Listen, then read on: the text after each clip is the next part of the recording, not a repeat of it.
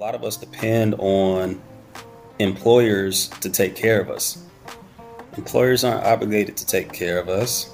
They're obligated for us to allow us to participate in their programs, but half the time the things that they offer, they don't even know about.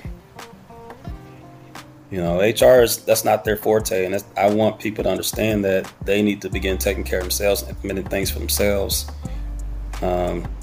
Because there's no way you live in a capitalist country where you think somebody else is going to take care of you. Hey everyone, welcome back to another episode of a situation I still haven't named yet. But either way, I reach out to certain people within like my peer group that I consider have phenomenal skills. The people I consider to be unicorns who are helping out us in our society in today. So today I have Ryan Harden, who has been helping me. So forgive me because I haven't reached back out to you. But either way, he is a professional in just the financial planning world. And I wanted to make sure I got him on so he can give us some gems to share today. So Ryan, please introduce yourself to us. Tell them where you're from, things like that. All right. Well, thank you for the introduction, Abby. I'm Ryan Harden. I'm originally from Durham, North Carolina, now residing in Fort Worth, Texas. And I specialize in financial planning here in Texas and work with individuals nationally. Yeah. Awesome. So in our previous conversation, we actually know each other, are familiar with each other from college. I think we probably in passing. Our school was kind of weird, Johnson & Wales, either way. Yes. But you did not start off in financial planning. Can you give us a background your background and what you went to school for, and then kind of like how you ended up in financial planning? That's a good question. It's kind of weird how I ended up here. But as they say, life takes you wherever it takes you, right? I went to school at Johnson & Wales for sports management. My intention was to become a sports agent. About a week into school, I realized that's not what I wanted to do. So then I began the track of coaching as I played basketball, and I love basketball and love to share that with people, and that's how I met a lot of people I know. And I ended up coaching basketball for a while in Durham, whether it's at high school, middle school, and in the AAU circuit. Had a few kids who actually went on to do things in that field and further their basketball careers. Some are still playing today, which is awesome. But along that time of coaching, I started to realize, as I was looking around me, as Durham was becoming more gentrified, I'll say, that money was a big issue and that people were lacking in the financial literacy area. And so instead of just saying, hey, I want to go get money, I said, I want to actually make an impact on those people and be a resource to my community. So that's why I got into this field. And it's been a wonderful experience ever since that day I made that decision. Awesome. What type of things did you do to pivot into this particular industry? Did you return to school? Like, what are some of the ways, as you became more knowledgeable about it, that you made these conscious decisions to go get, the information to be able to share with your community? Part of it was me learning a lot on my own and utilizing the skill that I learned at Johnson & Wales, that skill of networking. That's probably the biggest thing I learned at Johnson & Wales. And I found myself networking with different peers who were in the industry, and that's how I broke into the industry, starting with working at another firm. It's a different style firm where I just worked with their clients that they had, and I learned a great deal there. It was a huge stepping stone. And then we got to the point where I wanted to be on my own. I realized as I was looking for opportunities that there wasn't many in my hometown for me, just due to the climate there. So I looked elsewhere and I found the opportunity here in Texas, and that's what afforded me the opportunity to come out on my own accord and be able to serve the people that I know and the extensions of them. What are some of the biggest gaps that you've noticed within financial planning or finances in general from like maybe our generation or maybe our parents' generation? But what are some of the biggest things that we don't get or we are missing? Awareness of what's going on around you. I mean, a lot of people forget that the power of the dollar has gone down over the years. We look at inflation, we talk about what things cost us 10, 15, 20 years ago. I can't go to Walmart today and spend $20 the same way I did when I was in college. Like I used to be able to get a nice little week worth of food in college. Now it's like, oh man, I might be able to get like 2 days worth of $20. I mean, when gas was, I remember it was right after 9/11. I remember walking home, gas was $1.21 a gallon. Nowadays it's like $2.80, $2.90, $3, depending on what part of the country you're in. So income hasn't necessarily risen over the past 20 years. Not at all. The minimum wage is still $7.25. That was done when I was 16 years old. 16 years later, here we are. Everything has gone up. Cost of living has gone up. You can't get an apartment for less than $1,000 anymore. Not even a one-bedroom studio.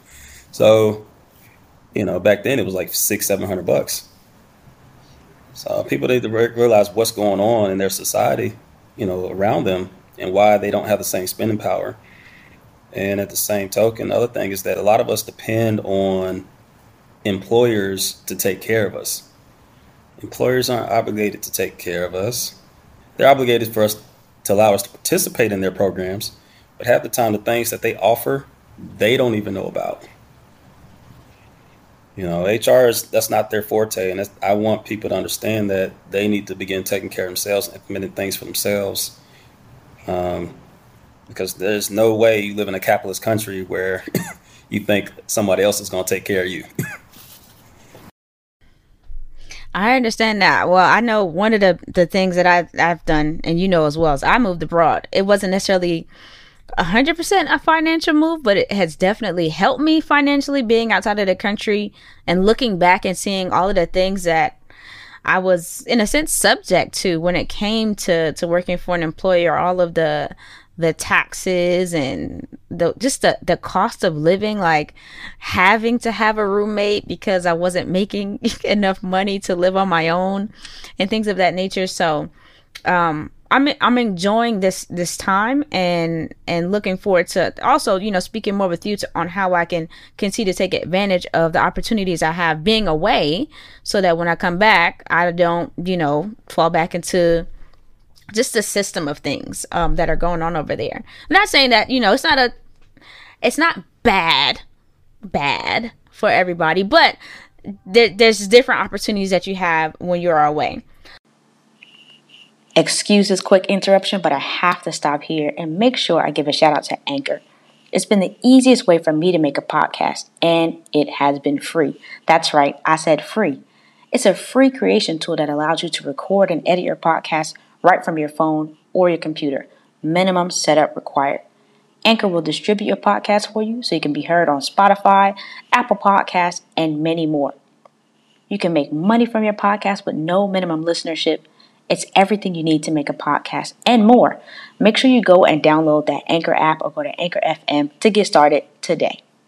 So, I really appreciate your time, but one of the things I want to make sure I get out of you is just 3 tips that you would give to people. And I'm going to ask you to speak directly to probably our generation, because I think we're in that pivotal moment where things can change for us, for the better or for the worse, if we don't start making plans. What are 3 tips that you would give us to get ourselves together? My 3 tips for people, especially of our generation, is number 1, begin clarifying your vision of how you want to live your life, what it is that you want out of life.